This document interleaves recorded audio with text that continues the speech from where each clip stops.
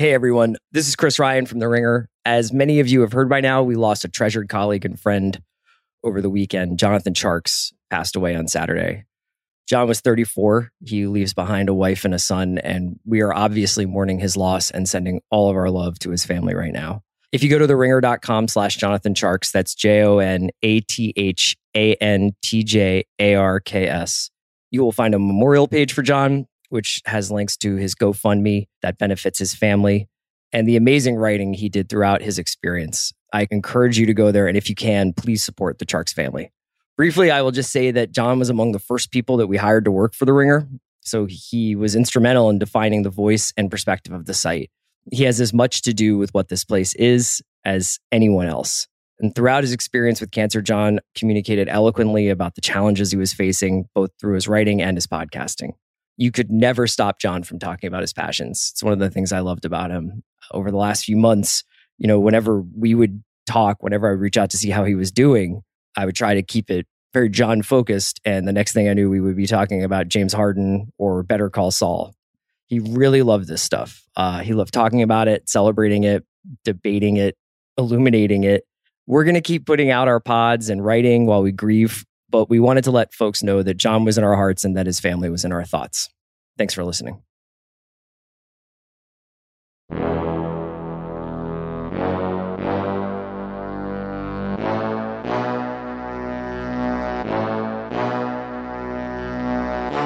Week 1. How about that first slate closing? We're going to talk Mahomes. That's right.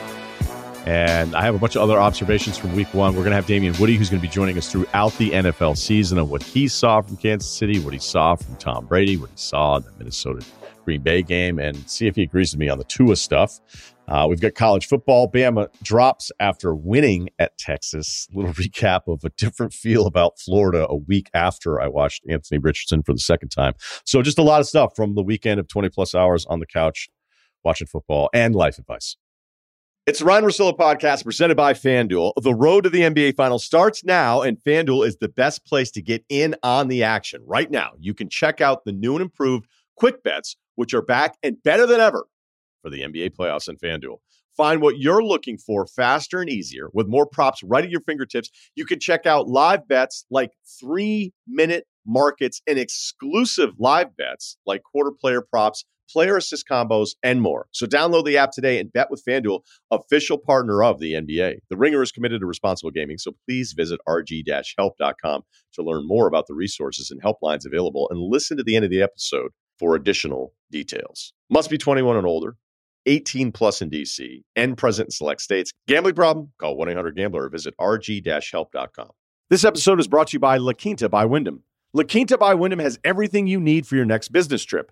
From free high-speed Wi-Fi to fitness centers to free Brightside breakfast with fresh waffles, eggs, and more. Book direct at lq.com. Tonight, La Quinta. Tomorrow, you shine. Let's talk some Chiefs football. That was impressive. Kansas City starts off their season beating Arizona 44-21 on the road. The second best offensive game of Mahomes' career, if you don't look just at the raw stats, but drive performance. So every drive, the Chiefs did this. Mahomes is the quarterback, second best ever. As well, look, it's his career because he hasn't been anywhere else. So, yeah, no Tyreek Hill game 1. Maybe it ends up becoming some kind of issue. It definitely wasn't against an Arizona team that I think we like their safeties. We don't like their corners. It didn't feel like there was any resistance whatsoever. But I think it just kind of cycles back to, I don't know, maybe I'm wrong on this one, but it feels like there is a public media rush to try to turn on Mahomes or doubt this guy or to reset. Like, well, he's been this, but now, and a lot of this has to do with Tyreek Hill moving on to Miami. And we understand, like, he's a complete game changer, scares the hell out of you every single time. You're always worried about, like, the 2 busted coverages against him, which you could lock him in for 65, 70 snaps. The 2 times you don't, it's 14 points. And it was somebody like Mahomes with a huge arm who's going to be able to get him the football.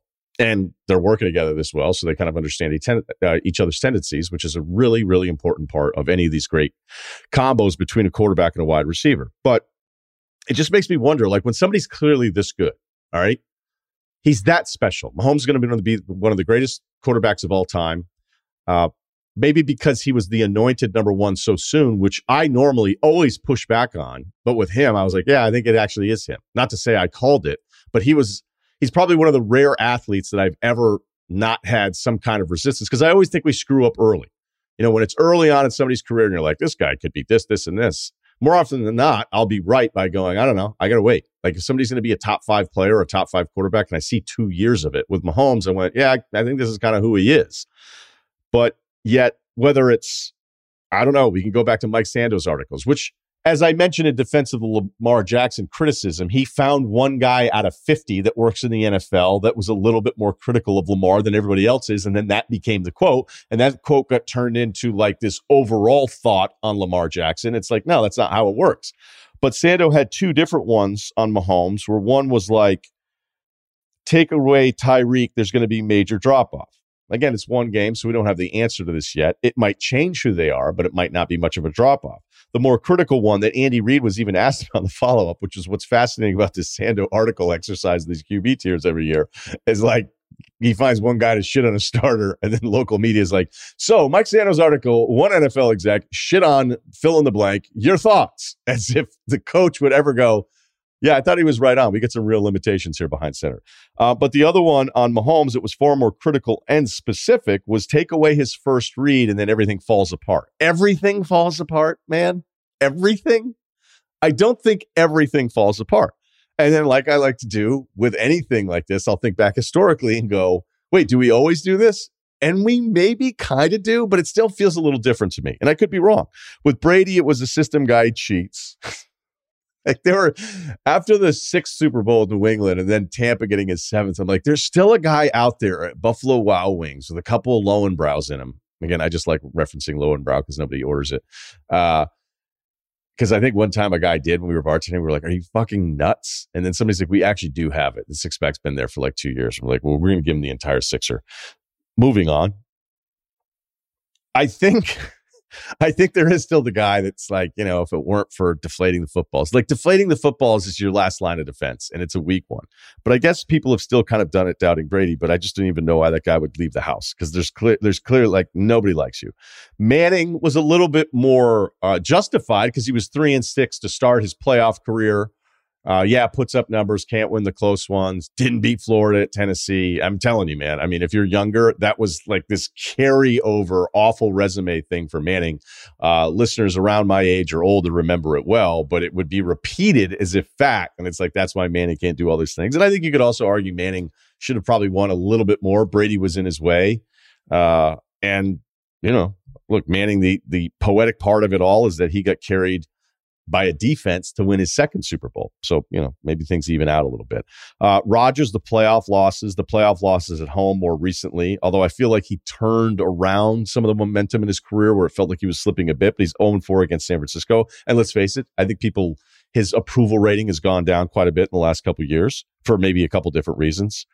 Breeze, there's definitely been some anti-Breeze people that are out there and even more so of doubt. Despite numbers, despite so many years of getting that team to just 500 when the defense couldn't stop anyone. Oh, it's Sean Payton's system. It's all the different things, whatever. Like, I don't understand why we spend as much time doubting the first tier guys when in fact we spend even more time questioning the Staffords, the Ryans, the Rivers, who passing yardage wise, not the best stat because the game is more open and this generation was going to benefit from that. But we're talking about Rivers, who's 6th in yards, Ryan, who's 8th, and Stafford, who's going to go into the top 10.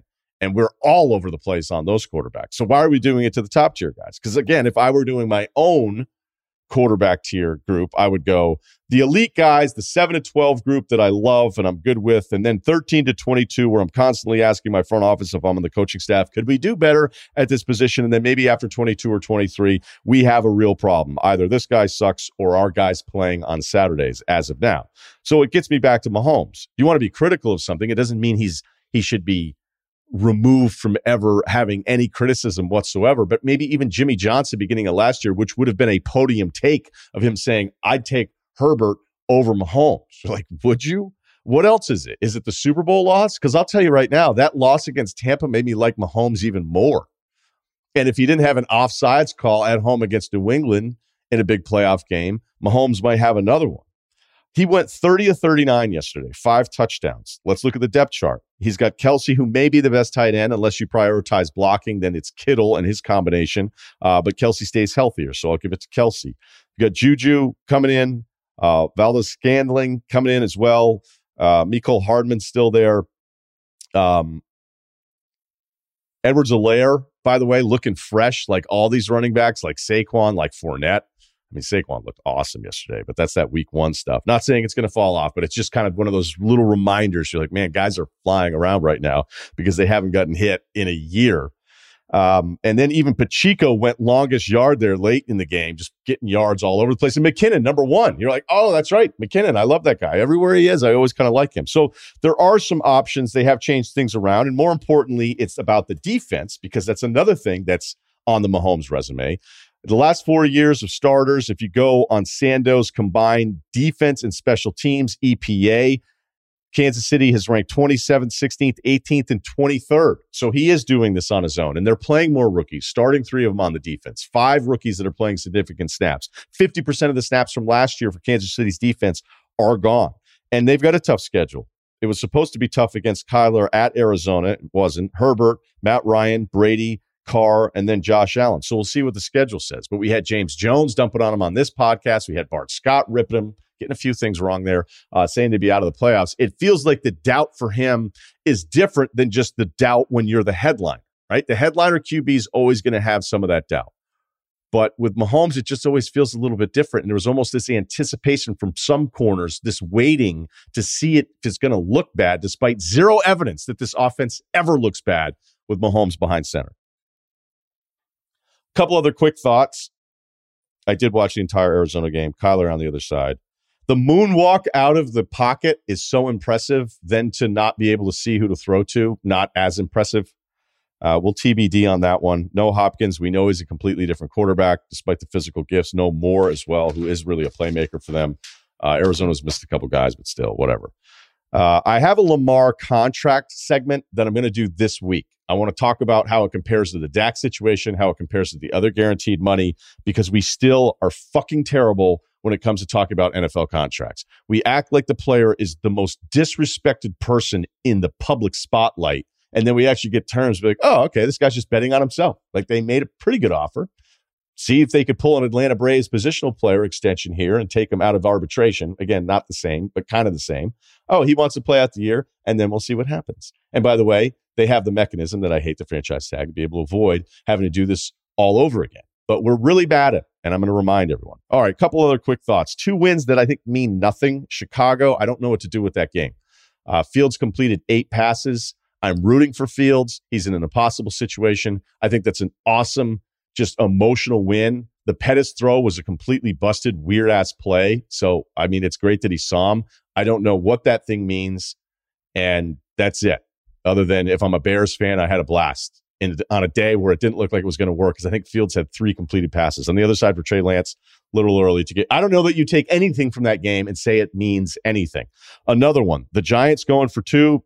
Brian Daboll laying into Daniel Jones. I feel bad for Giants fans. They have to watch a backup all season, because that's what Daniel Jones is. He's a backup. This isn't going to work. He threw that pick in the end zone, and they did not want to let him throw the football again to try to get back in this game, because Saquon, one, was terrific, and it actually worked. How many times are you going to see an NFL team go for a winning drive with the running back as the main option? You're not going to see it very often. I don't know that you'll see it double digit times this season. You might not see it 5, seriously. And that's what they did with Saquon. And then ironically, they did throw it in, and then they got the 2-point conversion. It worked. I think it means nothing, although they beat what we think will be a good Tennessee team.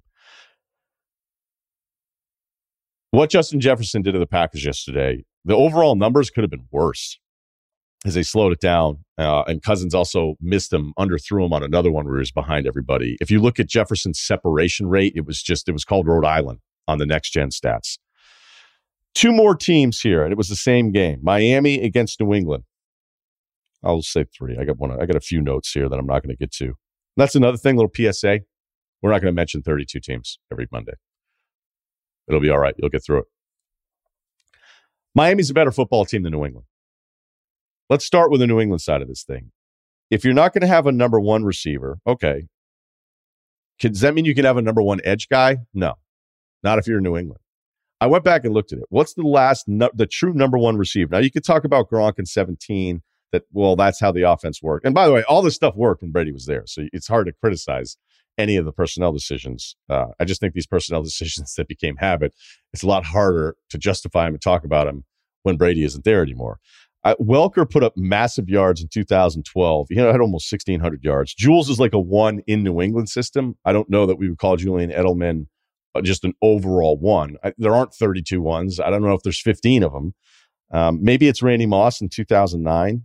The number one edge guy, like if you said New England has a real edge disruptor, we're going to ask Damien Woody about the current guys. I don't know if that list is 10. It's kind of like my NBA franchise changing players. Just edge guys that kill everything and screw up. You're spending all week game planning for that one person. Is that list 10 in the NFL? I don't know. The last guy New England had that would even come close to fitting that, and I even think this is a stretch, would be Chandler Jones in 2015. I thought he was really good. I don't know that he was like great. And then if you look at some of the other stuff on the top 100, which, by the way, going back to Mahomes, the players voted Jonathan Taylor, Devontae Adams, and Cooper Kupp ahead of Patrick Mahomes on the players' top 100 vote. So looking at New England's roster, Judon's in the top 100, and Mac Jones is 85, which is too high. He's behind Kirk Cousins and Von Miller. No one's going to confuse me for a Kirk Cousins buddy system over here, but Cousins is a better quarterback than Mac Jones is at this point, and he's done more to prove that. So your two top 100s if you're New England, I think the Chargers have 8 or 9. Again, this is just a poll by the players. It doesn't mean everything, but it is something. It's not nothing. It's something. Like New England's talent is like, where is it? They don't spend on receivers, but they do. They normally don't. But New England, if you look at their cap hit stuff by position, they've spent the third most on receivers. So when I'm normally writing down my notes, be like, they don't really put a lot into that except whiffing on the draft picks. Oh, wait, they do have a major wide receiver cap hit this year. Well, wait, with these guys, that's even worse. They don't spend on QB because they don't have to. They have a mid-first rounder in Mac. They don't spend on running back. No issue there. Don't spend on D-line this year. They're in the bottom half of the O-line. It's like, where the hell's the money going for a team that doesn't ever want a number one receiver, doesn't want a number one edge guy, has a rookie quarterback on a super friendly team contract? Like, where's the talent? Well, a lot of it's on Miami. A lot of it is on Miami. Bringing in Hill, bringing in Landry, some of the defensive guys that we're going to be hearing about all season long. But I'll say something that I don't think it's going to be popular with Miami fans. I'm afraid. Do you want me to get aggressive? You want me to share a take I'm afraid to share? Something you think about at home and write down in your legal pad and go, I can't say this after week 1. I'm going to say, I feel like Tua is a backup. And this is not confirmation bias. I want Tua to be great. I thought he was going to be a lot better. I loved him out of Alabama. I love the way he moved safeties with his shoulders and his eyes. I love the zip on all the intermediate throws. I like the way that I thought he just went through his progressions perfectly. I thought he had more juice on the football when he was in college. He was also throwing to like all pros everywhere. I didn't like what I saw yesterday, despite the win and despite the numbers. Last thought, if the NFC East were a product, I would try to return it. I hate the NFC East. I hate what it does to my Sunday nights. The Giants did it for years, and the Cowboys did it again. It's just the worst. Oh, cool. NFC East team's going to suck on Sunday after I've been sitting here for 20 hours watching football. Get in on the Monday Night Football action with FanDuel, America's #1 sportsbook. Join today to get started with $150 in free bets guaranteed when you place your first $5 bet. Just sign up with the promo code Ryan, R-Y-E-N, to get in on the action. Then you turn game day into payday all season long. So Rudy won a bet. Kyle won a bet. I won my last week pick on Pittsburgh. So I'm staying with my Monday night bet, which you can find on FanDuel right now. It is Seattle plus 6.5. at home against the Denver Broncos. Monday home dogs. You know the rule on that one. So this is one of the most public money bet games as far as how much is on the favorite. So that's why I went with Seattle plus the 6.5. Clearly, I don't think Seattle's a good football team. But everybody's hot here out of the jump. And I think by the way, this is my one for the competition. So the Pittsburgh one was just a pick. So I got to win this one to stay even with Cerruti and Kyle. So there you go. Play your way and bet on more than just the final score. Wager on everything from touchdowns to total yards to catches. You can even combine your bets for a chance at a bigger payout with the same game parlay.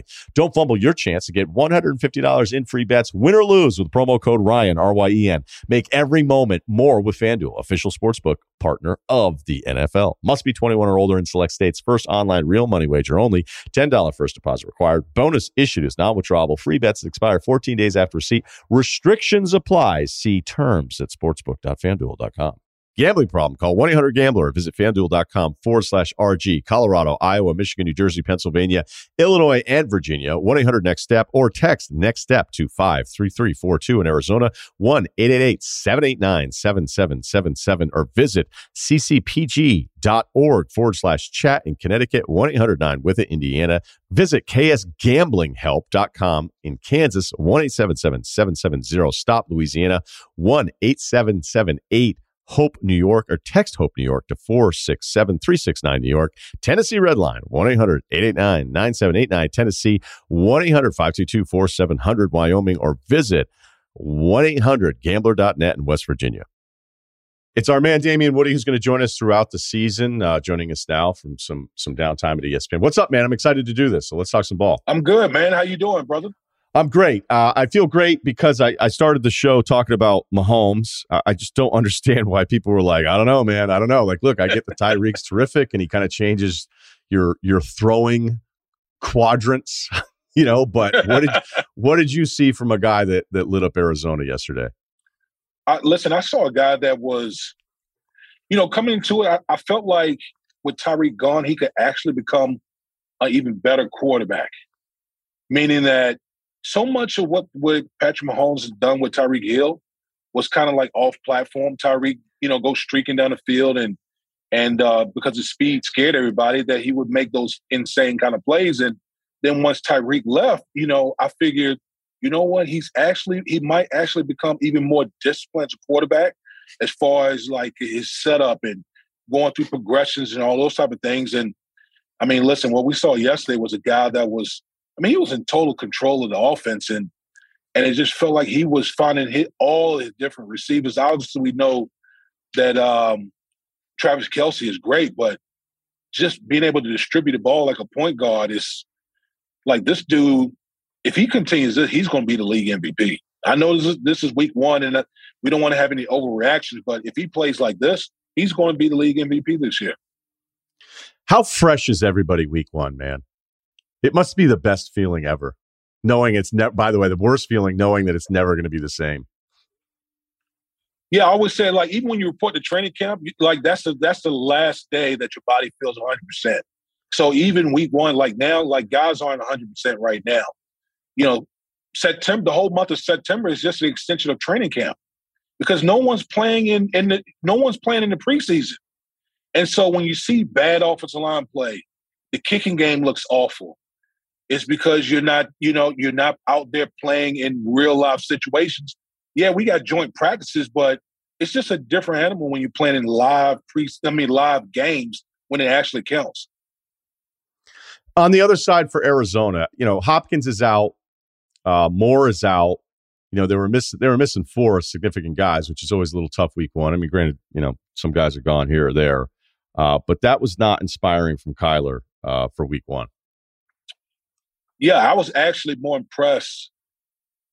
I got to give more credit or more kudos to the Chiefs' defense. I mean, think about it. They've invested a lot of draft capital. They play a lot of young guys on the defensive side. They play really, really well. So if you as much as we talk about Patrick Mahomes, let's not forget, like, the Chiefs defensively, they got a lot of really young guys, really good young guys that they've drafted and developed, and they just smothered. They absolutely smothered the Arizona Cardinals yesterday. So, man, I am really, really impressed with the Kansas City Chiefs coming out of the gates. Is New England bad? They're ordinary. They're a team that, first of all, when you look at New England, nobody's scared. There's not one player over there that really scares you. Who's the best player on the team? Is it Judon? I mean, you could make the case for Judon. Christian Barmore is a pretty good player. Yeah. Yep. some will say Mac Jones is the best player on the team. I mean, think about that. You know, who's their best offensive lineman?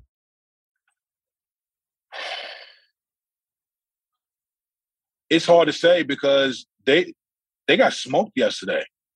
Like, we've been talking about the past offensive line the whole preseason, and their offensive line coach went with Josh McDaniels to Las Vegas Raiders. That's going to be a problem. It's going to be a problem for New England. Now, it's going to take some time, but that offensive line in New England is an issue. And you saw it yesterday against the Miami Dolphins.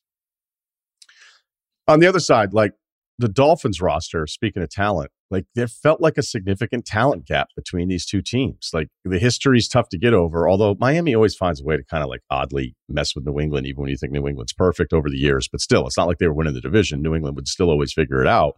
But the talent gap felt alarming yesterday if you're a New England fan. Yeah, I mean, you know, just like I had said, you look at New England, no one scares you. That's not the same with Miami. Miami had guys that you literally have to game plan for.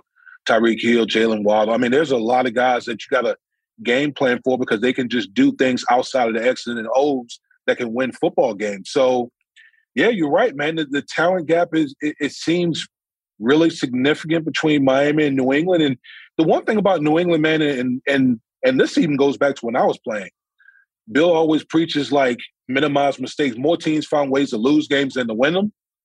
That's even more paramount for New England now because they just don't have those difference makers, you know, on both sides of the ball that they used to have. Yeah, it's you know, whether it's Brandon Jones, you know, just like a couple guys every time they come up with Miami, and it's always like that for, you know, unless you have every depth chart memorized, but it would be this moment of week one throughout the entire Sunday for me where I'd be like, oh, that guy's, oh yeah, that's that dude, or oh, I like that guy. In Miami, it felt like, oh, yeah, there's another guy. Oddly enough, though, I don't know if I have too hard of a perception of Tua because I liked him so much before the draft. We've spent too many years now kind of going back and forth on this whole thing. I thought he was average at best yesterday. I know it's a win. I know what the numbers are. Hell, you know, you want to talk numbers. At one point, Mac Jones is 72% on his throws, and they have 7 points in the fourth quarter. So, you know, like there's a lot of numbers at times that can trick you. So if you just looked at it for Tua and you go 23, 33, 270, touchdown clean, doesn't throw a pick, I don't know. I still think there's a lot of stuff that just seems totally off rhythm for him. Yeah, I think the biggest thing, the biggest plus for Tua yesterday was he didn't turn the ball over. And I think this Miami team, initially early on, they're going to be led by the defense. Their defense is clearly ahead of the offense. Miami has too many big time playmakers to have, I would say, have that type of performance. They're going to eventually find their rhythm. But, you know, Tua was definitely, I don't even know I guess you'd call him ordinary yesterday from the simple fact he just didn't turn the ball over.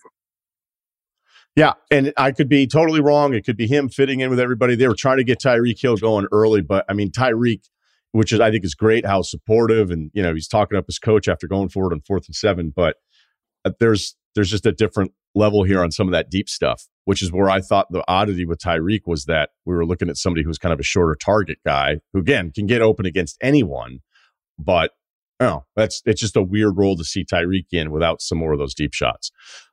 Probably the craziest game is Pittsburgh's win against Cincinnati. Cincinnati, if they make an extra point, but their snapper was out, so there was 2 bad snaps at the end of regulation when they finally got into the end zone to chase. They would have won at 21-20. They would have been the first team -5 in turnovers to win a game in 10 years.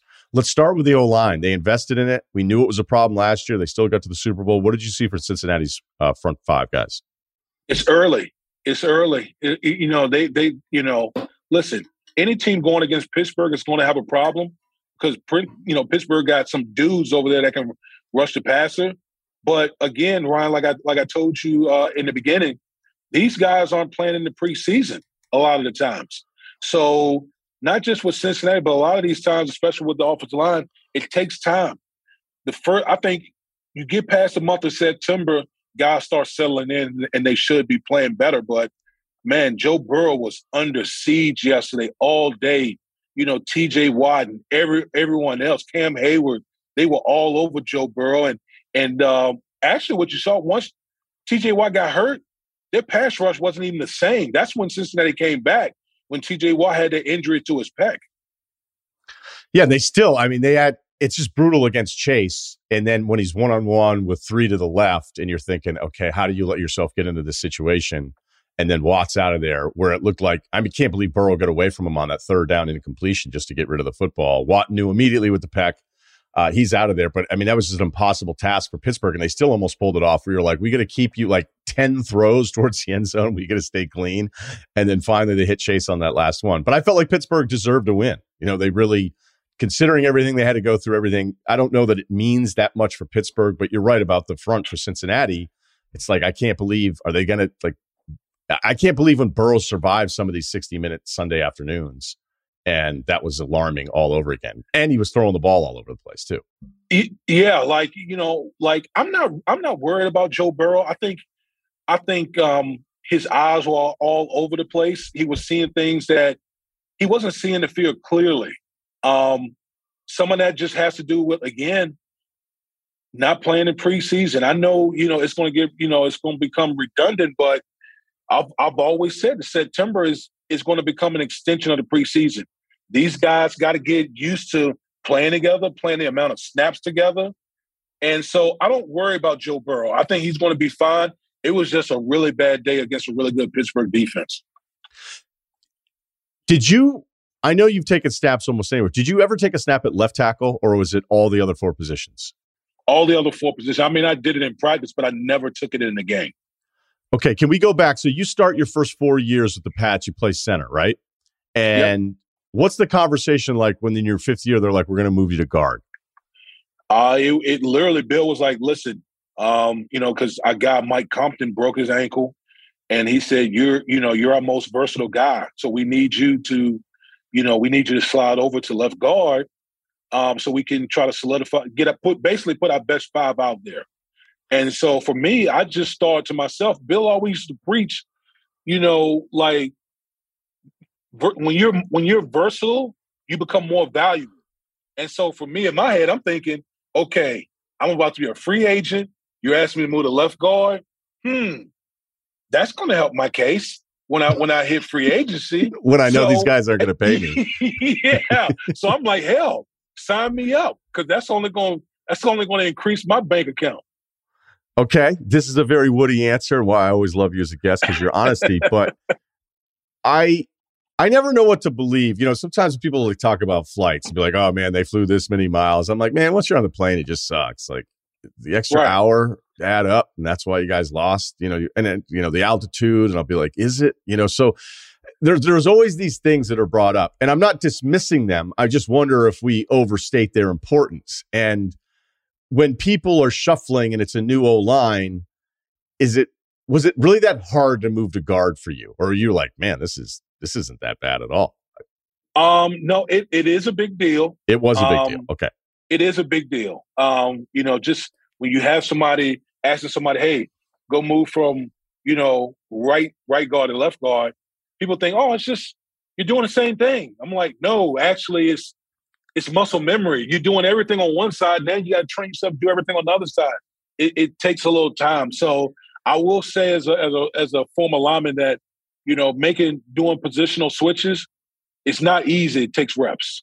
Okay. Now that's a really important part of the answer. But I think the other part that speaks to what you've already talked about is the lack of snaps, the lack of real live reps. Like I get everybody hates the preseason, but I can't fathom people think this is actually better for football development when you have to know each other's tendencies too. Like, can you tell us a story about knowing someone on that interior line where you're like, okay, this guy always did this, but then when I played with this guy, that it was a slightly, like when you become this cohesive unit of 5 and you learn each other's tendencies, how does that play out when you know that I've got to think and play a little differently because the guy's next to me? Yeah, so when I was with the Jets, man, we had an incredible offensive line. And the great thing was, during that time, we actually played in the preseason. We practiced together. Like, we never, missed practice. So we played in every game. We practiced together. And it came to a point, we didn't even have to make calls. Everyone knew what, the next guy was doing. So, I remember one time, we were playing the then San Diego Chargers. And I remember Sean Merriman coming up to me in the game. He's like, dude, you guys don't even talk. Like, we don't even know, like, where y'all are going. And I started laughing, like, because we played together so long. So we don't need to make calls to each other. We know what each other are doing. That's just how good we were together. Yeah, you guys scored a lot of points that day. I don't know if the defense held up. I'm trying to look through your schedules real quick there with the Jets. Hey, listen, we were really good at running the ball. That was about it. I can't speak on everything else, but we were really good at running the ball.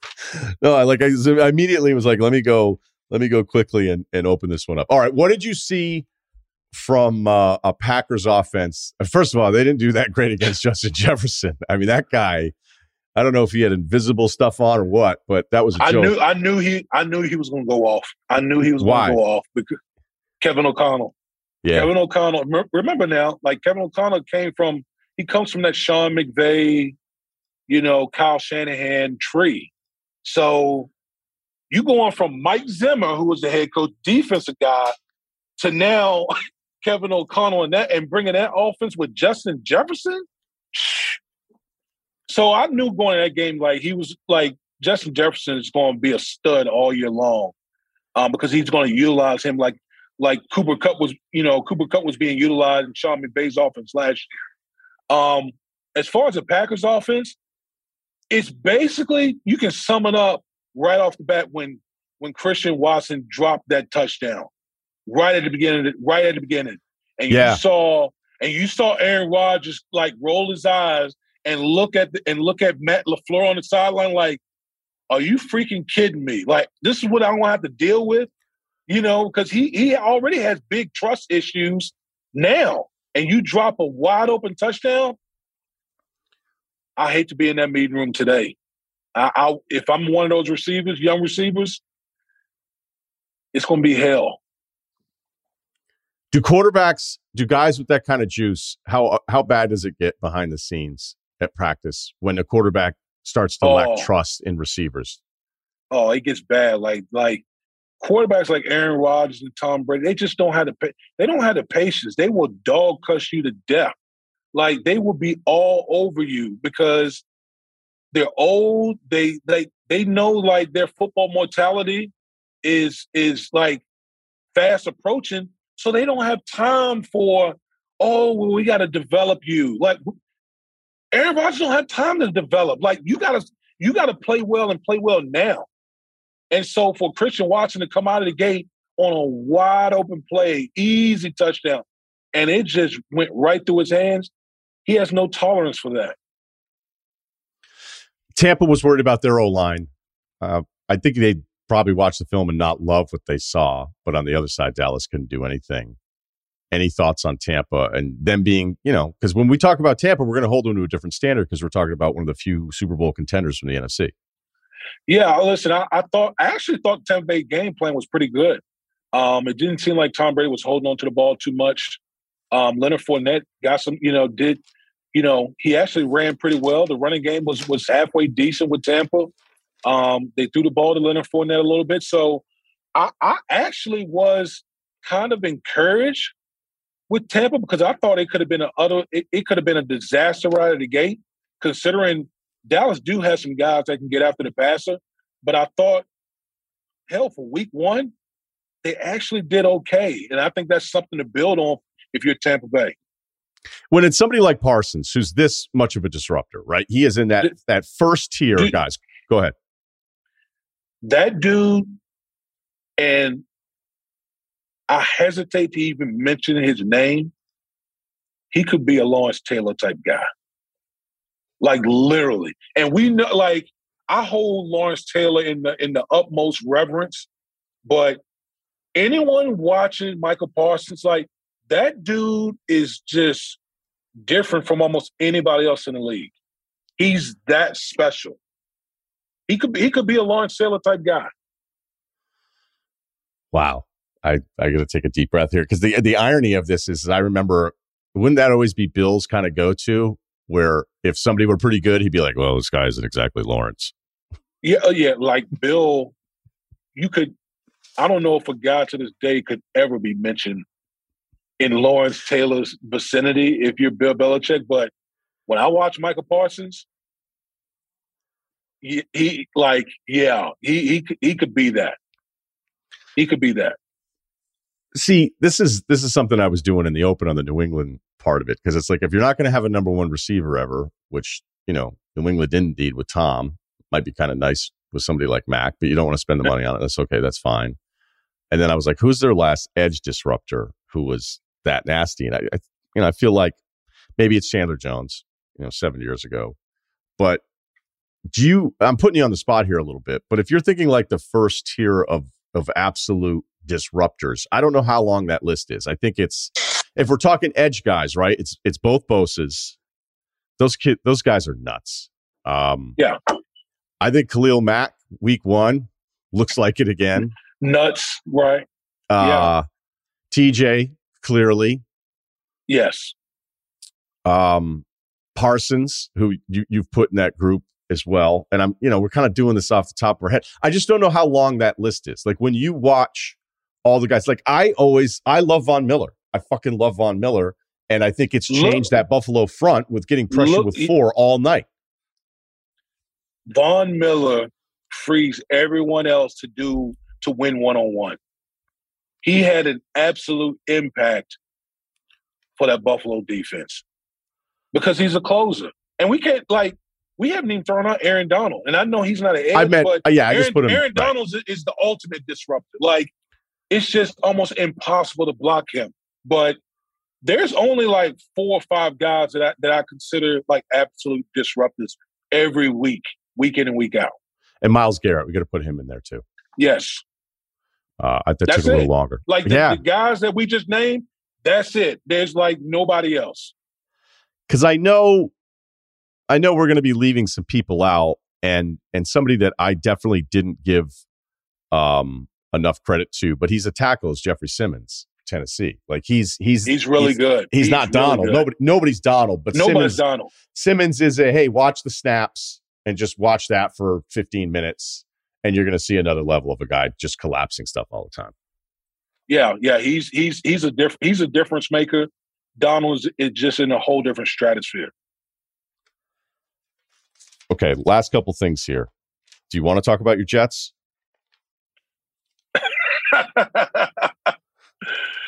Only if you want to put yourself through that misery. We can both be miserable if you want. Yeah, I just don't know if there's a ton there. Honestly, I thought the coverage was the worst part of the game. Like, they were just. You know what? The crazy thing is like, when I watched them, they actually defensively played pretty well. They blew 2 coverages, and Lamar made them pay. But if you look at Baltimore's numbers, their Jets defense actually played them well. They just blew a couple of assignments, but it was really the offense. Like, Joe Flacco, just not it. Like, well, I think we've not it. Right. I think we figured that. Like, I listened to a pregame of it. I happened to be in the car as I was running home for the beginning of the kickoffs, and there was a pregame where the guy was like, Flacco's probably going to want to make them, just remind them to regret they've moved on. I'm like, I think everybody's moved on. Yeah. What are you talking about? Yeah. I'm like, are you guys serious? He's been gone since 17, 18, I think. So yeah, I think we've collectively moved on from it. You watched the Jets closer than I did, because that was not one of the ones that did not win the TV roulette assignment here at the Homestead. So yeah, I mean, the blown coverages were huge, but if you're telling me they held up better, I don't know if there's a lot of positive in that one. All right, last thought here: Chicago and San Francisco. I don't know. I'm so happy for Chicago. I really am. Like, Ryan, can you see it? Like, everyone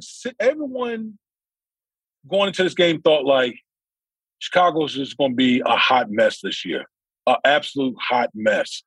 And to go out there in the elements, both teams had to play in the elements, and they beat down San Francisco. They made Trey Lance and company look awful. Trey Lance looked awful in that game. And so, like, I'm happy for Justin Fields. I'm happy for Chicago to get a big win against a team. Let's face it, there's a lot of people out there feel like the 49ers are a Super Bowl team in the NFC. I take nothing from that game. I learned it was a mess of a game. It was ugly as hell. Lance, yeah, there's a lot of work to do. That wasn't exactly an unbelievable experience for him in there. And on the other side, like I was wondering if Chicago was going to score 300 points this season. So, I'm watching them going, I have no idea what to make of this team. And then they hit on a really busted play there. And I hope what it is that it's something that the Bears just have a great week and head in the right direction mentally and have something to feel good about instead of starting off really poorly, because talent-wise, I don't know how on offense they're going to score that many points, and that's not even a knock on Fields. Right, yeah. I listen, weather conditions definitely played a huge role. When you have weather like that, it's like all bets are off. Everything becomes equal, and all it takes is a play here and there, and that's how you win the game. But listen, kudos to Chicago. I mean, that's open up the season at home, get a big win. Good for them. What is going to manifest into after this? Who knows? They're not a very talented team, but at least for 1 week, you got to feel good. My guy, enjoy the rest of your day, and we'll look forward to catching up with you throughout the season. All right, Damien? All right, man. I appreciate you. This episode is supported by State Farm. So look, a little rock hit your dude's windshield on the highway. And at first you're like, what is that? I'm like, oh, it's just a little mark. Nope. Now by the end of the ride, it's a big crack. And it had been a while. So I check out the State Farm app. I go, hey, this is what happened. And the funny thing is I was like, do I want to go app first or do I call? Old school guy, probably should call. It's like, let's check out the app. Not only did it take a minute to get done, they set up the glass replacement. They told me the estimate ahead of time, said, you want to go ahead with it? And I was like, now I understand. It's all in front of me, all done. I don't even have to talk to anybody. That's how efficient the insurance game has become. But really, the only words you need to remember are, like a good neighbor, State Farm is there. State Farm has options to fit your unique insurance needs, meaning you can talk to your agent to choose the coverage you need, have coverage options to protect the things you value most, file a claim right on the State Farm mobile app, just like I did, and even reach a real person when you need to talk to somebody. The app was so good, I didn't even need to do that. Like a good neighbor, State Farm is there. Learn more at statefarm.com. Doubleheader Mondays, little college ball for you. I feel like everybody had more to say about the Bama and Texas game than any of the other games. I'm not going to get to every single thing here. There's still a handful of teams that I haven't watched play a full game, which is unfortunate. I have to go back and watch the Baylor-BYU game. And, like Miami's 13th now in the polls, but, I'm not going to watch them against Bethune or Southern Miss. So we'll get caught up on the old. That's your squad, right, Rudy? The U? I can't really claim to be a Miami fan anymore. I like them. I mean, people are not good. I'm going to just make people dislike me even more than they already do, apparently. But I like the 2001 team. I like Ken Dorsey. And my interest has tailed off since then. Okay. All right. Totally fair and slightly predictable. They got A&M, and we'll get to A&M here a little bit. But let me just run through a couple games, most of the stuff I was focusing on here. Bama drops to number 2 after the 28-19 win at Texas. If Quinn Ewers, who was the number 1 overall player in his recruiting class, if he plays, Texas wins this game. Quinn has been kind of, I don't know how accurate I am on knowing, the anticipation. Clearly he comes in, but it was almost like the Arch Manning part of it. It was like, oh, Ewers, who knows how even long this guy's going to be around. You're like, all right, first of all, back to the Ohio State part where we originally went there. I love what Ryan Day and that staff does at Ohio State. They just have decided, it used to be, let's take a quarterback every other cycle. So that way it helps your recruiting. So when you're going after a guy, you're like, we're only going after you. And if you're Ohio State, one of the handful of programs that can say this to a quarterback, being like, you're our guy, you're the only guy we need. And then he's likely going to pick you. But Ohio State just was like, sign him up. They were like Dumb and Dumber, just picking up hitchhikers. Just however many quarterbacks we could get in here, we'll just figure it out. And that's what we're going to do. And then you'll compete. And then whoever wins the competition, that'll be our starter. And then if you want to transfer, we're not going to beg you to stay here. And I believe it was an article in The Athletic like over a year ago where I was reading about this philosophical change where it's not like I think Ohio State's the only one that's done it. It's just one of the first times that I thought about it. So you have a kid who's already transferred, and it felt like despite his recruiting profile, Ewers was still kind of like, I'm not sure. And I'll admit too, like even some guys that have worked on that level on the recruiting part of it, they're like, yeah, he's a little overrated. But I didn't know if that was just based on him being so high profile that then guys were a little bit more critical of him. Again, I saw him throw live once. I loved it. I liked his feet. I liked how calm he was. And then somebody else kind of told me like, nah, you're focusing on the wrong things. I was like, all right, I guess I'm just wrong because this is not what I do for a living. I loved him in the start of this game. We could talk about the score. We could talk about the bullshit safety and the call that was then reversed where the ref made up something new where he said it was explained to me wrong. You know what? I like that. Hey, we screwed this up. It shouldn't be roughing the passer. It shouldn't be targeting. It shouldn't be either. This is a huge play in the game. Let's get it right. I'm going to say that you explained it to me wrong, and I'm just wiping the whole thing out. And that's why the broadcast was so thrown off. So like, what? It was explained to me wrong? I want more it was explained to me wrong in reviews to get out of something that all of us can see shouldn't be called.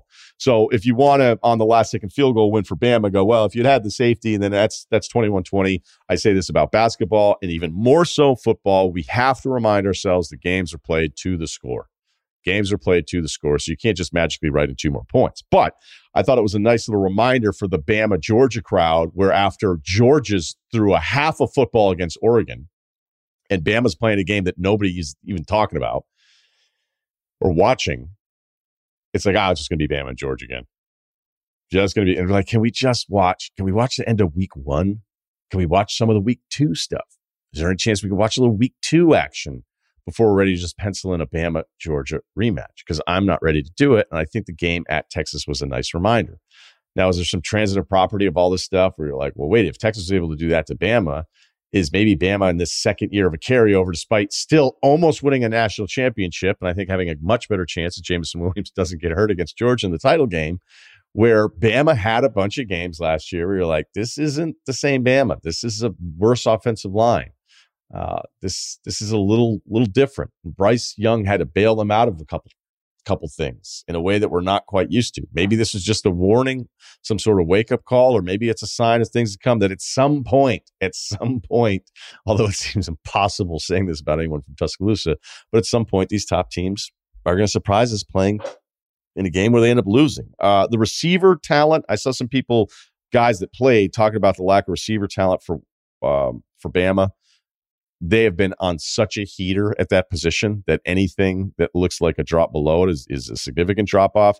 Just to remind you, in the last 2 recruiting classes, Bama's receivers were the 4th, 8th, and 12th. And then 2 years ago, number 2 guy, the number 5 guy, number 6 guy. Yes, one is transferred and another one was hurt.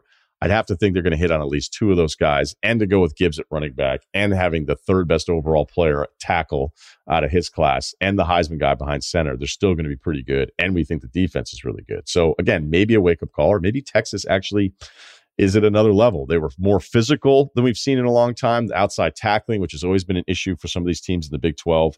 I remember Herb Street just out loud laughing in disappointment watching a Texas Tech game years ago. We were like, does anyone tackle in this league? Like, what the hell is going on?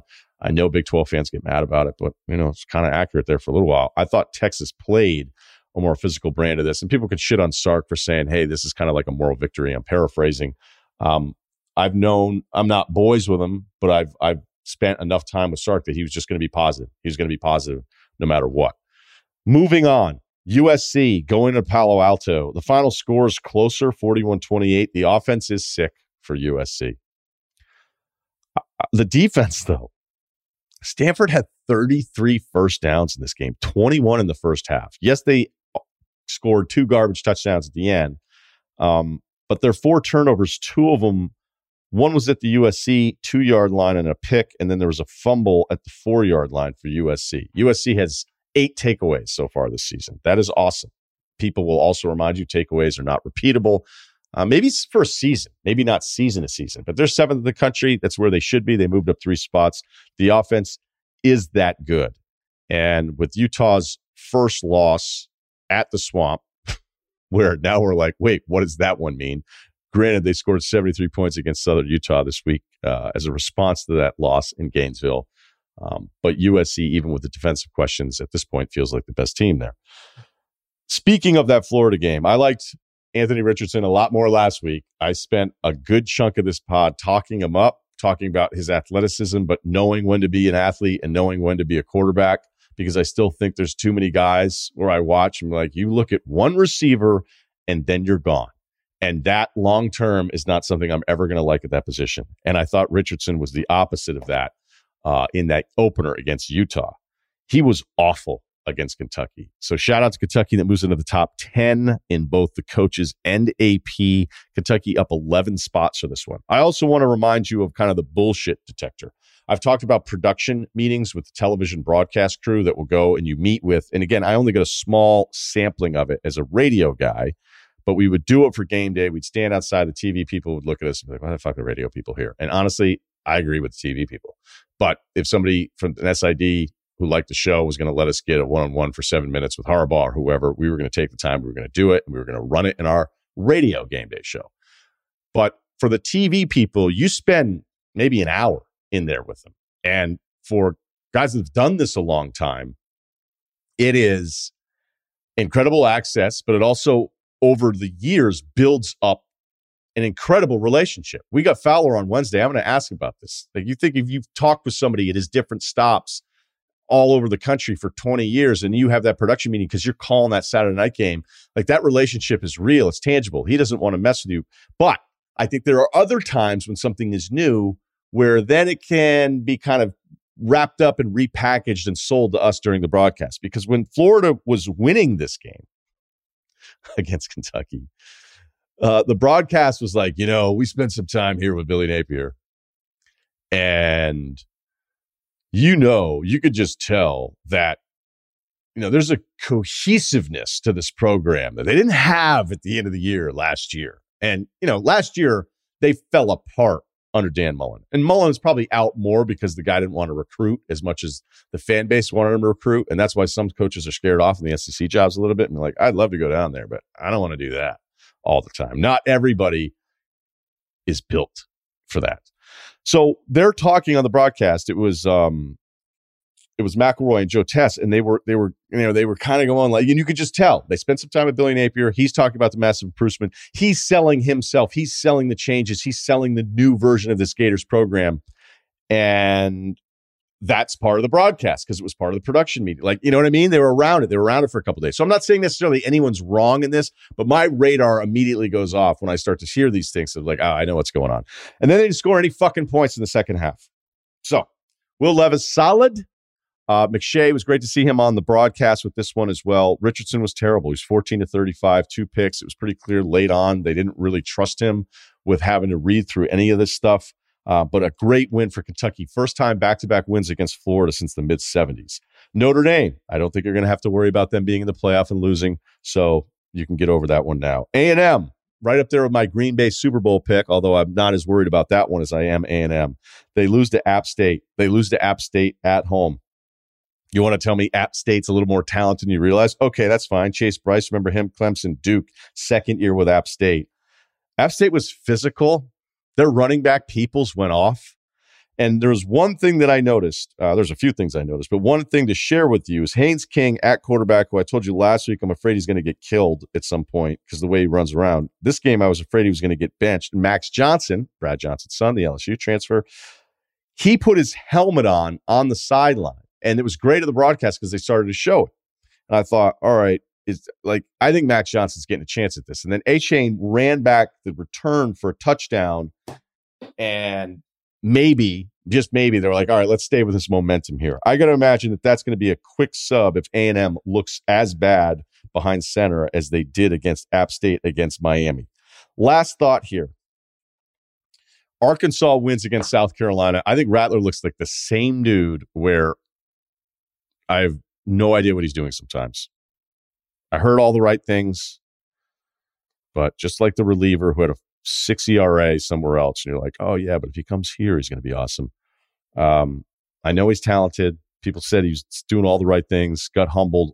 I still think he makes some throws. You're like, what are you looking at? On the other side, my favorite running back in the country might be Rocket Sanders, the sophomore. 117 against Cincinnati, 156 against South Carolina. This is crazy, but ask yourself this question when you're watching on Saturday. How many running backs are dominating college football games? We're over it in the NFL, right? Week 1, they were fresh. We've covered that. But I don't know that there's a ton of college guys just because of the way the passing is emphasized, the kind of college running backs that are carrying football teams anymore, especially at the Power 5. And I think Sanders is that dude. The combination of his power as a runner, but also his feet, the way he can move his feet in very short spaces and then make you pay for hesitating. Very impressive. Might be my favorite running back in the country. Still TBD on that one, but I've really enjoyed watching him run for Arkansas. Last thought. This one's way off the radar, but in that game, South Carolina receiver Antoine Wells Jr. transfer over to James Madison. Every year, South Carolina, whether they're awesome or they're terrible, they have one guy that you want to throw the ball to on third down and you want on your side in an alley fight. And that's who he is. He put up all sorts of numbers at James Madison. So again, are you going to run and go look this dude up? Probably not. But if you're flipping around, you don't have anything, you're like, let me check out this receiver South Carolina Russillo was talking about. This episode is brought to you by Hulu Plus Live TV. Looking for a better way to watch live TV? Stream your favorite sports and shows on over 95 live channels with Hulu Plus Live TV. Get access to Hulu's entire streaming library, Disney Plus and ESPN Plus, all in one plan. Start your free trial of Hulu Plus Live TV today. Live TV plan required. Restrictions apply. Access content from each service separately. Learn more at hulu.com. This episode is brought to you by Arby's. You know what I hate is after lunch, there's all this time before dinner. I hate it. So I'm always like, do I do this? It's like, you should. Gain season, throw in a little something extra, an appetizer that just starts hours before dinner. It just gets so frustrating when there aren't great options. That's where Arby's new 2 for $5 chicken wraps come in. Available in your choice of ranch, barbecue, and honey mustard. They're perfect for that afternoon snack attack or as an add-on to your meal. Food Buddies. Arby's 2 for $5 chicken wraps are here for a limited time at participating locations. Visit an Arby's near you or order ahead on the Arby's app. You want details? Fine. I drive a Ferrari, 355 Cabriolet. What's up? I have a ridiculous house in the South Fork. I have every toy you can possibly imagine. And best of all, kids, I am liquid. So, now you know what's possible. Let me tell you what's required. Life advice rr@gmail.com. Always want to share with you some of the interaction stuff. The Cerruti looks like defending him, not defending him. Big Cat's the worst. A lot of people have a lot of thoughts, but I would say almost all of it is positive in defense of. Now I feel like it wasn't really that negative for this entire crew to rise up in defense. Like, were your feelings hurt for multiple days, Kyle? No, it was like the shock factor, you know? Yeah. Sort of like, Yeah. Wait, did you just smack me, bro? Now what do I do? It was sort of like that. It was more shock than sad. Yeah. Shock and awe. You were Chris Rock at the at whatever that was. Was it the Oscars? Whatever it was. Wow. Now I feel like we're going back towards sad. But thanks for that. Was he sad? I think he played it off pretty well. He was just like, "What the hell, dude?" And then he came out looking like the good guy and all that. So you're good. Yeah. Right. So there's just a lot of chatter, but it's. I don't know if 100% is accurate, but it's. You imagine if somebody's writing life advice and then sending in the emails, and then I'm getting them. And it's just a lot of people being like, "Hey, so shout out to all of you." I was never worried about Kyle's approval rating on the pod. I think it's about it. I think we're good there. Honestly, if you were to, I'd probably have the lowest of the 3. So, just because I'm out there, I'm letting it fly. Especially after the 201, where I was like, "Are you really going to say this?" I'm like, "Yeah, that's kind of how I feel." New system, whatever, figuring it out, getting healthy. You throw any excuses you want at me. So. All right. I also want to let you know that Justin chimed in and that he wrote about the ease of buying a Tesla, and he cited Blake Bortles talking about how easy it was to just build his own Tesla, buy it, and then it showed up at his house the next day. So that was in his in one of his marketing classes. So he cited. So actually, wow, we're a source. We're not just changing. Yeah, we're not just changing source. lives, dude. We're a periodical. All right. I had something that was sourced once for that massive Vermont voting disparity thesis that made me sound cool, but it just was long. And then I argued about the grade, and the guy bumped it up like almost a full letter grade. And we really turned around the GPA there later on. But I think I actually was such a D-bag at one point that I told a girl that I was cited in a political thing. Because the guy was like, I'm going to use that one thing that you did have. That was good. And when you're desperate and you have nothing that makes you stand out and you're like 23, and she was like, do you want to be a writer? I was like, yeah, well, I had this political thing that I worked on and it was cited and whatever. It's an amazing sentence and how fucking cool it sounds. It may be the most worthless thing I've ever shared with anybody. All right. You should put that in your Twitter bio. Yeah. Once worked on a thesis. My thesis was cited in something that I can't find. And I told people in my early 20s. Okay, let's do this. It's about swearing. Too much fucking cursing. Hi, 5'10", 215, muscular dad bod, but looking to lose weight for Halloween. What are you going as a slutty dad? Slutty Peyton Manning. Oh, he's going as Thor. Look, man, you're going as Thor. Get the arms. I wish I could dress up as Thor every day. He already 3D printed Stormbreaker, and I'm finalizing the painting. Now I just need to lose some inches off the midsection to complete the look. 3D printing enthusiasts are like CrossFit guys. We need to talk about it wherever we can. I had no idea. I'm not in that world. Cerruti? Nope, no idea. That's great. Kyle, you friends? There's not one guy that's a 3D printer that hangs out at the Frolic Room? No, I think those guys usually have a little more disposable income if you're getting a 3D printer. I think most of the folks at Frolic are on a budget somehow. But you could make anything with a 3D printer, right? Maybe you should hit me up, dude. I got some stuff. I wonder if you could just make. That's cool. It's got some ideas. That'd be unbelievable if the Frolic Room, like during happy hour, had 3D printing, and you could just print axes and swords, and then be like, "Here you or go." whatever, man. However big a printer you got, yeah. Hit me up. Yeah, I don't know. I don't know a lot about it, so I'm out. I don't have by the way, speaking of not knowing, where's this email going? All right, the reason I emailed, my brother can't stop fucking cursing. Okay, look, we grew up Army brats, and my brother did 8 years in the Air Force. Cursing is in our DNA, but I have 2 kids, my daughter being 4 years old, and I would rather not have to explain to her preschool teacher why she learned the phrase, get dicked fucker. What region is that? That sounds very military. Anyway, we try and do Sunday dinners at least twice a month with my parents. My brother, his wife, and 2 girls live literally next door, so Sunday dinners are a family thing. It's not usually a big issue. He does throw a lot of F-bombs, but the kids are usually playing, so they don't hear that many of them. But when his Giants are playing, every other word is fuck or some other creative variation. My kids are 4 and 8, where his daughters are 8 and 10. They're a little older and used to it by now. I curse a lot when I'm working, but it's in my office, and I can make a point to not curse around my kids, especially my 4-year-old. What the hell do I do? I've tried to ask him to tone it down, but that doesn't go anywhere. I don't want to stop family dinners, but it's gotten old at this point. Uh-oh. I like cursing as much as the next guy, but when every other word is the F word, it just gets ridiculous. Just tonight, my daughter had to cover her ears because he let out a blood-curdling string of profanities when the Giants won their game. I also know it bothers my wife, but she's never said anything. Wow, that's a keeper. Nice. I can tell, even though she hasn't said anything, you can just sense the irritation when he's screaming it at the top of his lungs. Thanks for taking the time to read the email. I've been a fan for a long time. Okay. All right. Yeah, it's a tough one.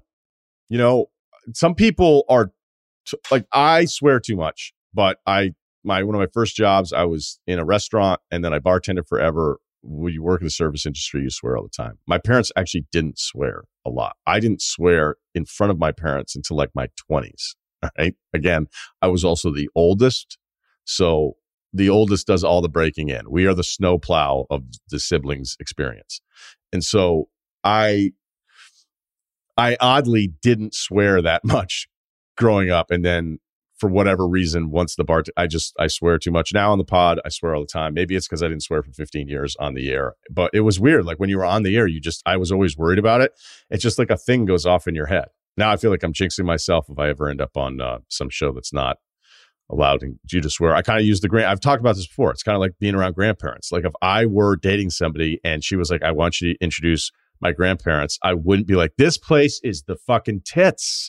Thanks for having us. Like I wouldn't say that. I would know not to say that. But some other people are weird about it. I remember a youth basketball league. One of my buddies, again, Justin Foreign, NYU hoops legend. He was swearing so much in the back of the car, and I was like 14 and he was 15, and we stopped to get Gatorades. And I was like, dude, you're saying fuck every other word in the car with my dad. And that's just not how we roll. And he's like, I am. He had no idea. Right. And he was just, the kid was so hyped. We'd had like a good game. He's like, that guy couldn't fucking guard me. Couldn't fucking guard me. He's just screaming. I think my dad might have just kind of thought it was cool or what, because it was like, not my kid.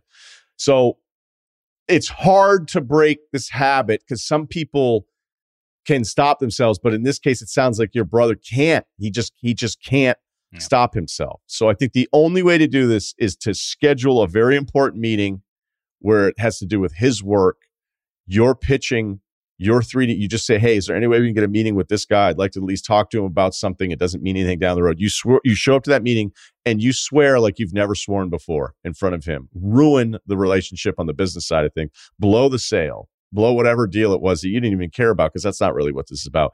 You swear so much that it's absurd to prove some sort of point to him. And it still may not work. But that's what I would do. Yeah, I think it's hard. It's definitely hard. Like when you brought up the grandmother thing, I went when we went to New York. I went to meet her old, like 80s Colombian grandparents, old school, and she was like, "Do not curse in front of these people." I was like, "Yeah, I barely fucking curse at all." And she's like, "Yeah, okay, please don't." I was like, "Okay." We get there. I'm like, "Wow, it's really nice in here. It's so nice." Oh, it's fucking hot. It's like, fuck, a minute in, I was like, oh, it's fucking hot in here. and then, but then I was like, oh, no. They don't have AC. They don't have AC, and they just had like 3 fans. I was like, oh, it's fucking hot in here. And she gave me the look, and it's like, okay. But like sometimes maybe you just need the reminder. So it sounds like he's not into the reminder, right? And I think when it comes to kids, like there's more things you can justify saying, And if the kids are like kind of into it, you could be like, hey, this is Uncle John's swear jar. Like, as long as he's around, like, go ahead and bother him with that. Or whatever, just make him write IOUs. Like, I don't know how many things you could do, but I think kids are a little cuter with it. I think maybe you bring back the swear jar, or I don't know. It sounds like it's going to be really difficult because it is hard to stop. But if you care, you'll stop, or you'll at least try. The only problem with the swear jar is like then you're bringing more attention to it. And now like the kids are going to know like, oh, like when he says this thing and some money goes in there, they know they're not supposed to say that. Like maybe you could at least be oblivious to it at the start. And say, oh, like it's just him and they're not going to repeat this stuff. But I would want to bring more attention to it if you're really worried about your kids saying this stuff at school. But I don't know. Yeah, like I guess like, the only way, and we've done this so many times in so many different life advices, was like, what are you annoyed about? We'll just do that to the other person and put them in your shoes. It may work. It may not work. Hot take on swearing, by the way. I think people who swear too much, I don't think when you swear like every other word, it just doesn't have the impact that it should. Like, meaningful swearing should be when you drop it at very meaningful and specific times, and then people know you're not fucking around. No pun intended. The swearing like all the time guy, like I don't understand. Like, that's like a personality trait? I don't understand like why that's a thing, because if you swear all the time, it becomes like white noise to other people. Yeah, it's fillers. Not to like kids, if you're on Twitter and saying every player is awesome all the time and never being negative, I'm like, okay, what are you talking about? So, I swear more than I'd want to. I've heard it's, everybody's like, oh, it's a sign of intelligence. But I like to, based on what you're just saying, like in an open, I'll like to drop 1 or 2 in there to really hammer home the point. Mm-hmm. So it's almost like I'm doing it for the part of it where it's like, man, a good F word placed right can really hammer home a point. So I'm not going to swear every other sentence in the opens. I'll do it with a guest more often than not. I don't know. The other thing you could do, because the kid part is the part, like I would hope, and whatever at this point, who knows, but I wouldn't want to be swearing in front of my kids. But then every now and then I'll visit other people with younger kids, and the parents either completely care about it or don't care about it. And when they don't care about it, I'm almost like, okay, that's a little weird. But the thing is all your kids are swearing. Your kids are swearing on the back of the bus. 9, 10 years old, you think they're not. They're all swearing all the time already. And if they don't learn it from you, they're learning from the kids. The back of the bus is like the absolute catalyst to your kid becoming a shithead. Yeah. Right? Yeah. Like it is more happens there, the evolution of your child, than any other thing that you can control. So I don't, and again, I don't know what the commuting is for a lot of the students out there. I'm not on top of that. But my point is like, I think it's kind of like everybody's different. I'm not even saying anybody's right or wrong. Like I know somebody who the kid swears when he's at home and he's really young, and the person's just like, whatever, like as long as he doesn't do it at school. And I'm like, wait, how do you know that he doesn't do it at school? Right. Yeah. And so maybe the best move would be kind of the Queen Cersei like shame deal, where you tell your daughters every time, Uncle whoever, I guess, I don't know what would his phrasing be here. He's uncle. Yeah. God, I'm getting bad at the old family trees. Maybe I should do one again. Just run up to him and go, swear. Have the two kids trained. Like every time he swears, run and yell at him that he's swearing, but don't ever say the swears. But I don't think any of that's going to work. But then you got to give them like candy or something too. You have to incentivize the kids too. Like they have to be getting something out of that. So like if they call him on it, like I don't know, they get a chocolate bar or something and they do that. Kids love fucking with people too. Part of my friends, but kids like it's like, hey, you got a free pass to point at your uncle. Yeah, whatever. He hates it. Keep it going. To your point though, Ryan, have you noticed there is like an increase in like kids swearing content? I feel like on TikTok and like Instagram, whatever. Like I just assume all parents let their kids swear now. And also, you mentioned like kids at the back of the bus. Like all these kids have the internet now and have had it for like the last 2 decades. I just assume kids know everything. Like I don't. It must be. I mean, I guess I'll find this out sooner than later since daughter's doing about a month and a half. But I just assume kids know pretty much everything you don't want them to know. Yeah. Way earlier than you want them to know it. Yeah, I think that's kind of the way it works. Like I remember,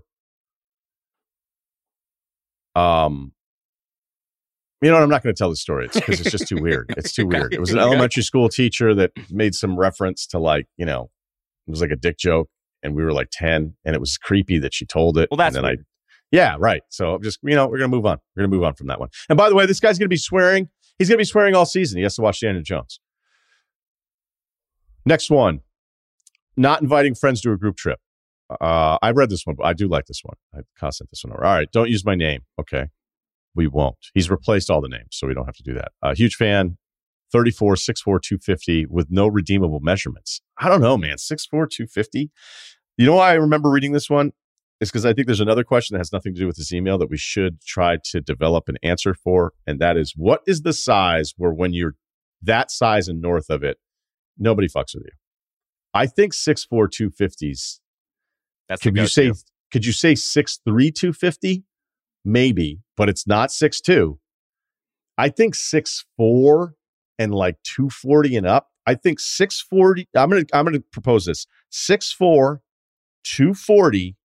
If you're an eighth or a pound under those, somebody still thinks they got a chance. I think 6'4", 240, and anywhere up beyond that, nobody fucks with you. Not nobody. I mean, there's plenty of guys out there having too many White Claws, but you get the point. Like just random parking spot. That's how I measure everything. 2 guys, parking spot. We're parked in the middle of the street. You're an asshole, whatever. We're getting out of the cars. What size makes you get back in your car and go, the spot is yours? I think 640, 240 and up. I could change my mind, but that's where I'm at. I think that's fair. I mean, for me, it's probably smaller because I'm the smallest one, but 6'4", 250 was always like the go-to. Is like, that's a big dude. That's a dude that's a big like guy. An athlete. It's a guy you don't fuck with. Yeah, that's bouncer-ish. I don't like that. Kyle, do you think would you dispute the 6'4", 230 rule? No, I mean if it's avoidable, I'll avoid it. Yeah, absolutely. Yeah. No, that's I think that's it. Be like, oh, what that you're talking to some girl and the ex, you're like, oh, really? Well, I'll straighten him out. And then he shows up, he's 6'4", 240, and you're like, hey, dude, you doing anything this weekend? Yeah, in high school, when you're that size, people are like, you play basketball, you probably like basketball, right? Or something. Like when you're that size and you're like in a regular life, they'll be like, oh, you were in security or something. It's like, it's like, it was just like, people are like, you don't play basketball. Well, I'm just a little point. It's a bouncer stereotype. That's all I mean. It's like, you look like, wow, you must be making this work for you in your life or something. You throw motherfuckers out of bars, don't you? Did we spend too long on this? Perhaps. Is it really important? I believe that it is. So for him to say no redeemable measurements, you already feel way better. You're good. Whoever wrote this email, this guy's day just gets supercharged. Pretty average at any athletic event, but won't bring the team down.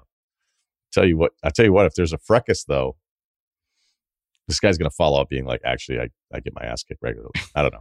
All right. So he says he knows his role. The point of the email, I promise we'll get there. 3 years ago during the pandemic, my family and I rented an Airbnb to spend time with another family who are very close with. We were very close with, and they recently had their first child. They live in Nashville. We live in Charlotte. So we found a place halfway between us to catch up for a long weekend. We wanted to celebrate their first child, and they had not yet met our second child. This is amazing. I love this. Can't wait to start doing stuff like this. For context, I've been friends with the husband of the couple since I was 6. All right, that's a long time. That's 28 years by my count. We were both at each other's weddings. You can call him Mark. We both married and ended up living near each other in Charlotte for a decade. Our wives also grew very close and probably talked to each other more than Mark and I. All right, so this is a real Gatsby situation. We had a blast during our trip and decided we would make it an annual thing. The next year, we found a house that accommodated our families. The house was perfect size and provided space for fun family activities, while also allowing the adults to catch up while the kids are playing alone, sleeping, etc. And a plot twist, Mark's sister, we call her Katie. Write this down, Katie, ... learned about the trip and was very upset. For the record, we weren't trying to keep the trip a secret. She called Mark during the trip. Again, Mark's sister's Katie. She cried and told him she was offended she wasn't invited. I should add that Katie and her husband also live near us in Charlotte, and we are close. That said, there are many times where Katie and her husband visit Mark and his family without us being invited. Granted, it's the guy's sister, but whatever. We're certainly okay with that. Her reaction took us aback, but we all moved on. The time has come for our 3rd annual trip. We've decided we want to stay at the same place because the area we were targeting has few rentals, and we know we like it. Nothing better than when you know the lay of the land, and it's a place you want to go back to. You know, it's that whole sophomore year feel. It's amazing. You're like, I'm the king of this place because I was here for 6 months, not that long ago. We want to keep it to just our 2 families again because 1, the house could accommodate another couple. That seems like you solved your problem right there. 2, if we opted for a different house, we live a much different lifestyle. As an example, they'll sleep until 10 or later, and our kids are going to wake up at 7, and we don't want to tiptoe around the house. No shit. Although if I'm a married couple with no kids, and I think I'm sleeping till 10 while there's young kids around, then I'm the asshole for thinking that I'm supposed to be able to sleep until 10. So again, I'm 2 for 2 here. I'm on your side. This house won't fit another couple. They have a different lifestyle. They want to sleep in late. Hey, if you know anything about kids, and I know plenty, kids don't care about your schedule. 3, we really enjoy the time with just this couple. It gives us a once-a-year opportunity to catch up and invest in each other's lives. We still live in the same city as Katie, and Katie and Mark see each other many times throughout the year. I have 2 questions. Are we the jerks for not wanting to extend the invite to others? I can't believe you're even asking yourself that question. You are not a jerk. Everything you've laid out here, I could not be more on your side. 2, would you get ahead of the argument by letting Katie know the trip is happening, tell her it's happening if it naturally comes up, or avoid lie about the trip entirely? Full disclosure, I've been pushing to proactively tell Katie, but have found the least amount, but I've had the least amount to deal with it. Oh, meaning he wants to tell her because it's not his sister. He doesn't, right? Katie would be more upset with her brother than the wives, so I am in the least compromised position. That said, wouldn't it be better to tell her what we were doing on the annual trip and move on? I don't know if I've ever agreed with an email more. Okay, clearly you're dealing with a dynamic where Katie's only seeing this one way. She's only seeing it as being left out. And when people who have like big time FOMO throughout life, they kind of go through life thinking like, oh, I was invited to this shit or whatever. And look, it sucks not getting invited to stuff. All right. Now, there's a bunch of different reasons why sometimes you get invited. Sometimes you suck to hang out with. All right. That's fair. At other times, if you don't work hard enough to stay with the group, like I, unfortunately, right after college, did my own thing to such a degree that I stopped getting invited to stuff from the college group. And because early on, I never had any money, so I bailed on trips. And then it was like, hey, Ryan's not able to take a trip guy because he never has any fucking money. And all he ever does is watch games and plan this career that he thinks is going to work out. All right. So I had to kind of like work at that again. And then I started going to visit people when they had kids and all this stuff. And now I think I'm considered like a tier 1 loyal guy out of that group. But I was out of the mix because I put myself out of the mix. All right. So there's a bunch of different reasons why. The other is convenience. Sometimes people that really like you book stuff together and it just is easier to do it that way, which this clearly is. So yes, you have the least to deal with by being proactive, but it does suck to find out that you're not getting invited. And clearly she has worked through her head the opposite of what is real rational thought in this email. She is irrational. She is only seeing this one way, as if there's some vendetta or there's other reason that you don't want her to be there. And she clearly wants to be part of the mix. So here we go. Solution time. Solution time. Here's what you do. Everybody, whether it's Mark, sounds like it's going to be Mark here, right? his sister. Just go, hey, guess what? We're getting that house again. The house only sleeps 4. We found another listing right near there for you and your husband. It'll be awesome. And they're probably going to say no. They're probably going to say no because she's got it in her head that she's supposed to be in the house with everybody else. And if they're in another house and you're sharing this house, you're still going to get so much of that couples time, and you're going to have the kids. They go sleep in late. You're having coffee, reading the paper, talking about the Dow Jones. I mean, that sounds like a great time there. So I would offer her an option because it's really funny how people can, and I have some examples of this. I'm not going to get too specific with it, where it's like, okay, so you want to be, I'm offering you up an option here, but what you're really showing me is that you wanted to be lazy about it, or you didn't want to pay for it, or you just wanted to be included in this house that makes it way more inconvenient. So you don't care about inconveniencing us. Like your motivation is different. If it's really about spending time with us and that's what you want to do and you don't want to be left out of it, you go book a fucking Airbnb. You know, you get on. It's not Verbo, apparently. It's just VRBO. Yeah, is that true? surprising. Oh, yeah. I've been saying Verbo the whole time, but I think I believe that's the case. So you just go, hey, here's the outline, here are the listings, and pick one. And if she picks one, you still pull off everything that you want to pull off. But my bet, knowing Katie here now for about 7 minutes, is that she'll be like, oh, well, no, I wanted to be in the house. And you go, okay, well, we can't. It doesn't fit. And we've got the kids and all this stuff. So we'd love to have you. Why don't you, like a grown-up, Katie, rent your own house within the vicinity? But I bet she doesn't. Any other ways to look at this, Kyle?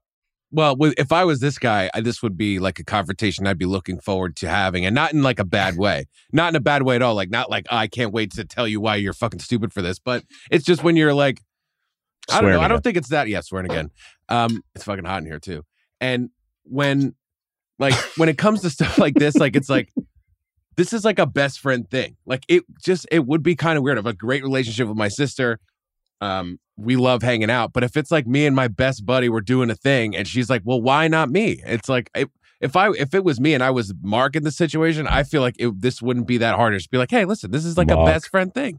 What aren't you get? Maybe you thought this was like like we're not having a cookout here. We're not like everybody come up for the day or whatever. Or you want to do that when we used to go to Long Beach Island, our grandparents would come up for the day. They'd spend a night in Atlantic City and then they'd hang out on the beach with us. Like there's a way where you can work that out. It's like, hey, you want to come and visit while we're on our little thing. We'd like to make you a part of it for a day.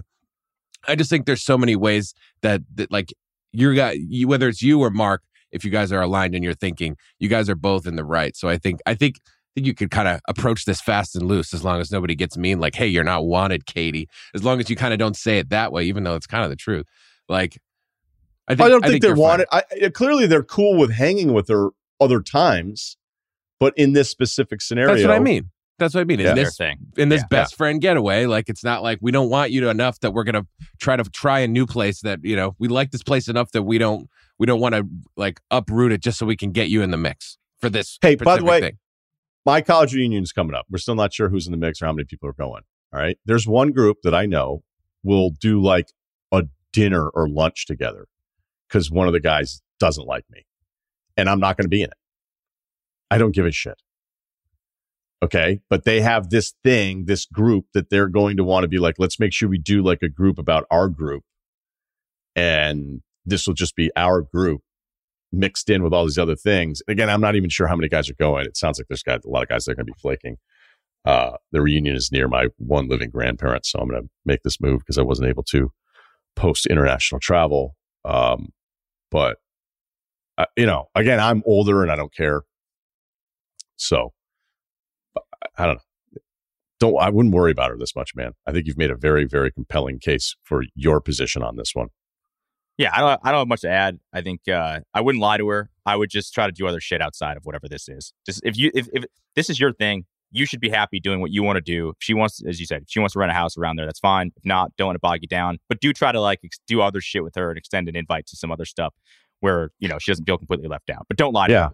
Honestly, I don't know that I want to hang out with her all that much after the email. But anyway, yeah, that was the one part of the question I forgot to answer was that I wouldn't not tell her. I wouldn't tell her. I would just be like, this wasn't you. Like, this wasn't you last year. It's not you this year. It's not going to be you in the future unless you want to, oh yeah, do you want to try to do something? But I wouldn't do anything if I were you. I wouldn't try to tell her. I wouldn't try to hide it. I would just be like, I'm sorry. Didn't even think about it. We already had booked it.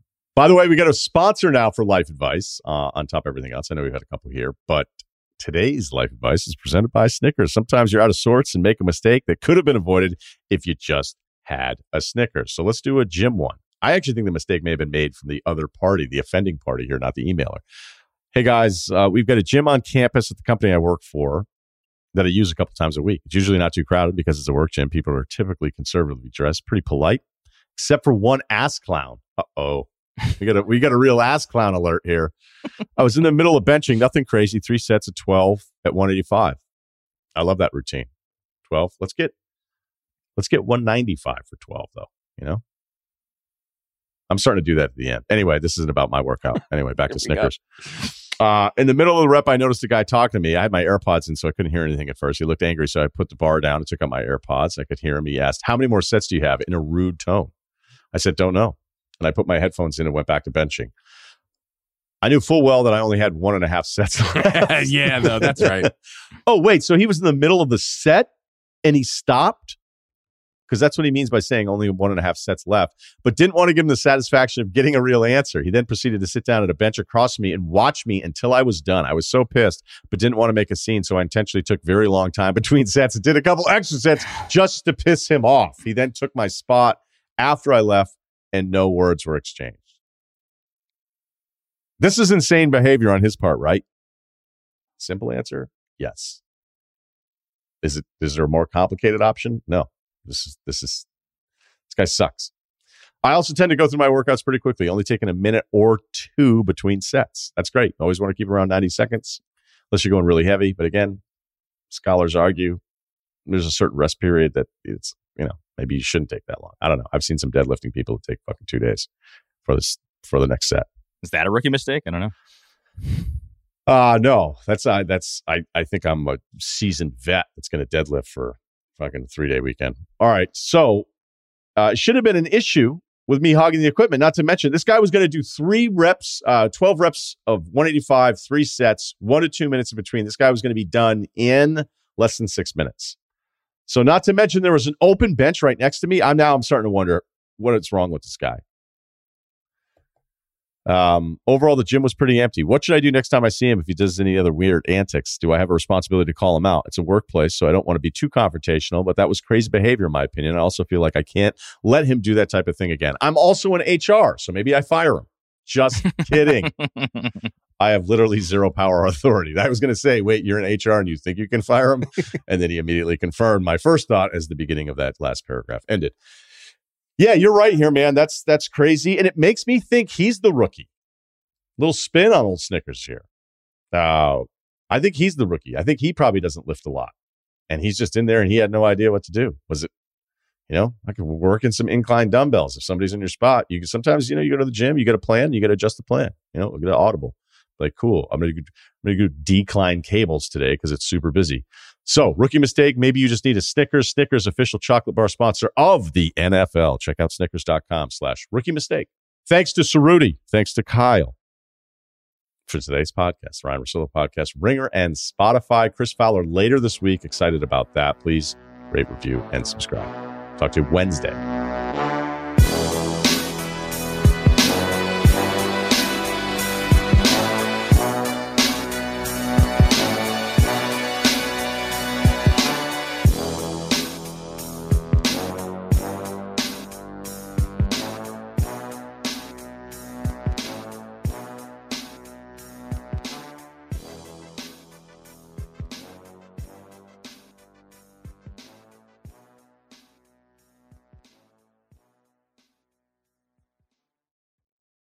This episode is brought to you by 20th Century Studios' Kingdom of the Planet of the Apes. As a ruthless king builds his empire at the expense of the remaining human race, a young ape will fight for the future of apes and humans alike. Kingdom of the Planet of the Apes. Enter the kingdom in IMAX on May 10th and in theaters everywhere. Get tickets now.